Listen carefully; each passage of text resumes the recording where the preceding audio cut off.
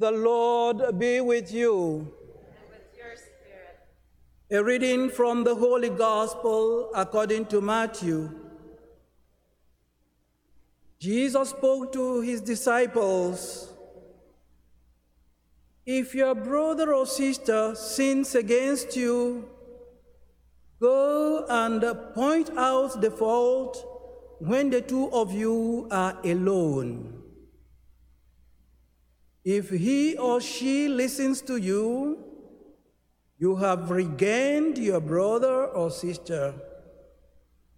But if the person does not listen, take one or two others along with you, so that every word may be confirmed by the evidence of 2 or 3 witnesses.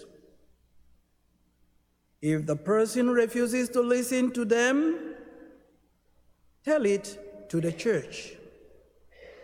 And if the person refuses to listen even to the church, let such a person be to you as a Gentile and a tax collector. Truly I tell you, whatever you bind on earth will be bound in heaven, and whatever you loose on earth will be loosed in heaven. Again, truly I tell you, if 2 of you agree on earth about anything you ask, it will be done for you by my Father in heaven.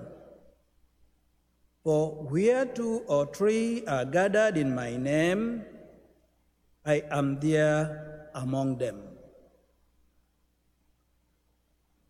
The Gospel of the Lord.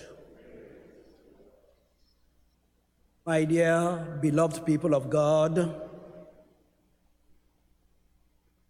the God we worship is the God of love.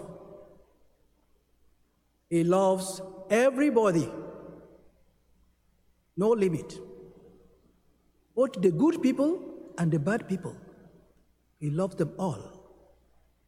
And he would want everybody to be saved. Because of that love he has for everybody, he wants us also to love our neighbors as ourselves. So today we are told that the summary of all the laws, there's so many laws, but the summary of it is love. Love God and love your neighbor as yourself. Because he loves even the wicked, he tells the good ones to become like guardians, to help point out to the wicked their sins. For what reason? So that they may repent. So it's an obligation for a good person to help the wicked man, the wicked woman, to come out of his evil ways by telling him or telling her, "You have gone wrong."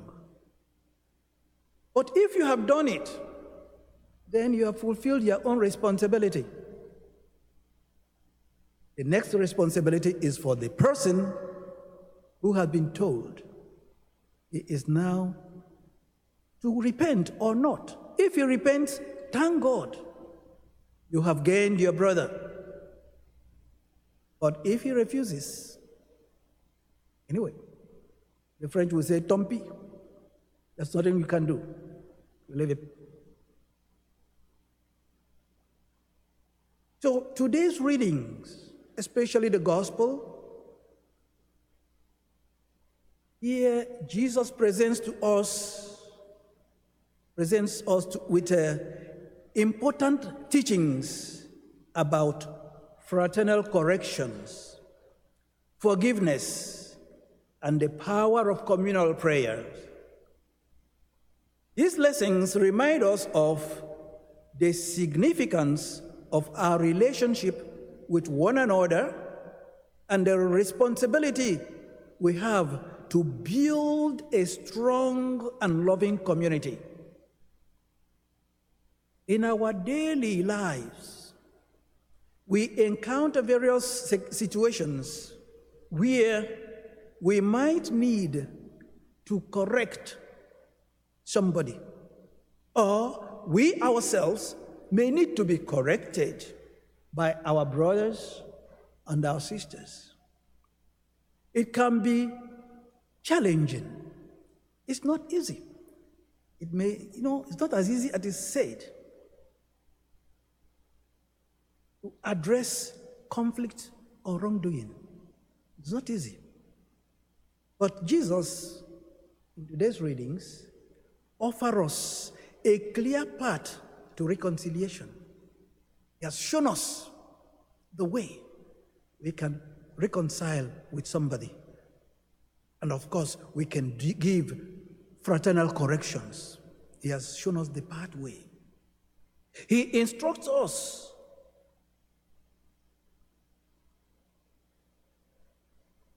to approach the person privately. First step is a private confrontation.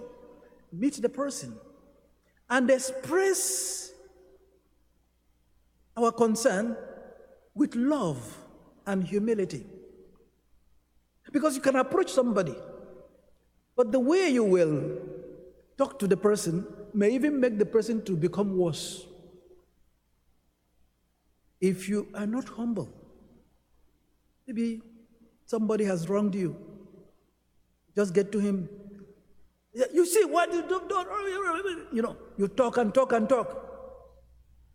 Maybe even if you are talking to the person privately, but in the manner you will talk to that person, may even make the person to become worse. But if you approach that person, showing that person that you love him or her, and you are humble in presenting the case to the person, I am telling you, you will touch the heart. You will touch him better, and that person may seek reconciliation. So by doing so, we respect the dignity of the other person and create an opportunity for growth and transformation. If you want to transform the person, show him love, show her love, show her that you are humble. My dear brothers and sisters, allow me to share with you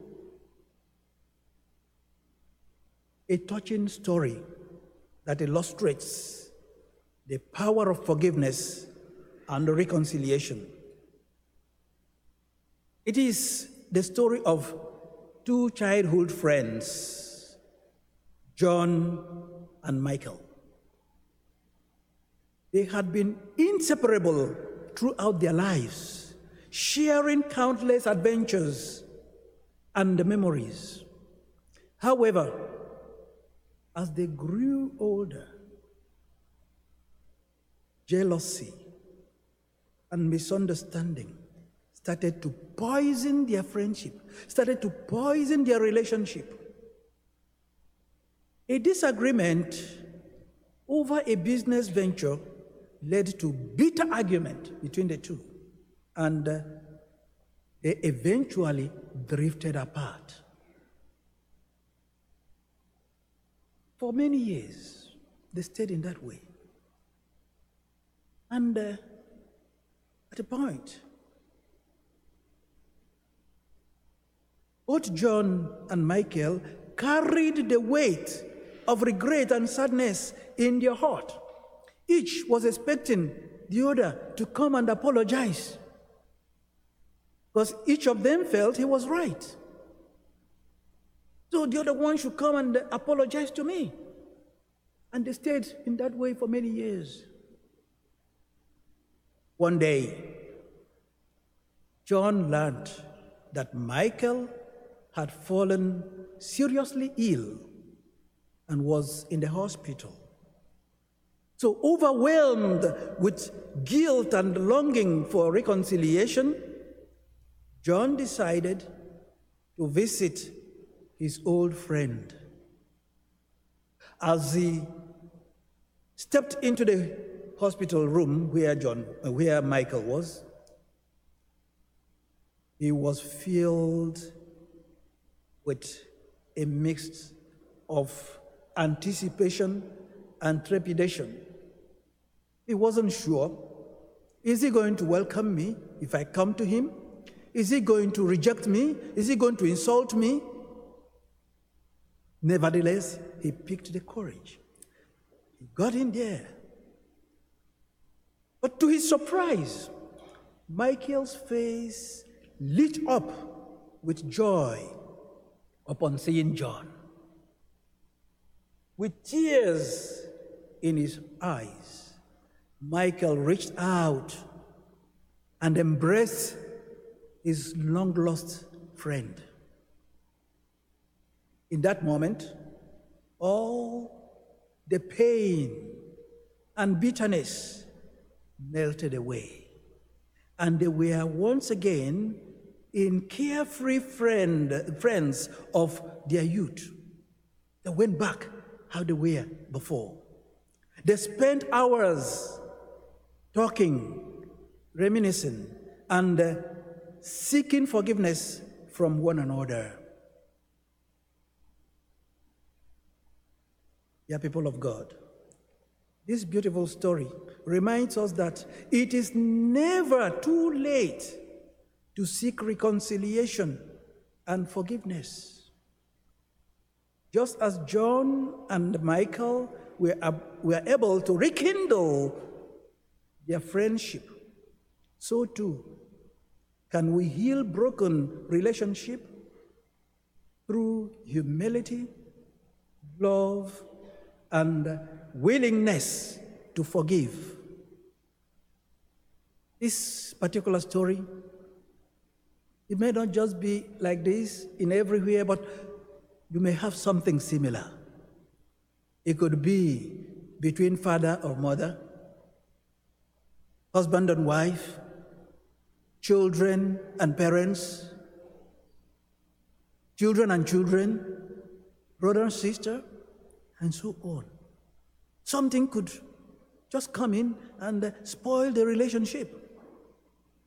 So how do you amend that relationship? Jesus has given us the steps. If we follow those steps, I am telling you, most of the problems we have will be solved. If we follow the step with love, with humility, with willingness to forgive. So as followers of Christ, we are called to be agents of reconciliation and peace in our families, in our communities, and in the world. Let us reflect on our relationships today and ask ourselves if there are any conflicts or misunderstanding that need our attention. Think about that. Your relationship in your family. Is there anything calling for your attention? How can you try to mend the broken relationship? May God, may we have the courage to approach one another with love and humility, seeking reconciliation and forgiveness. Let us remember the promise that Jesus makes in today's gospel.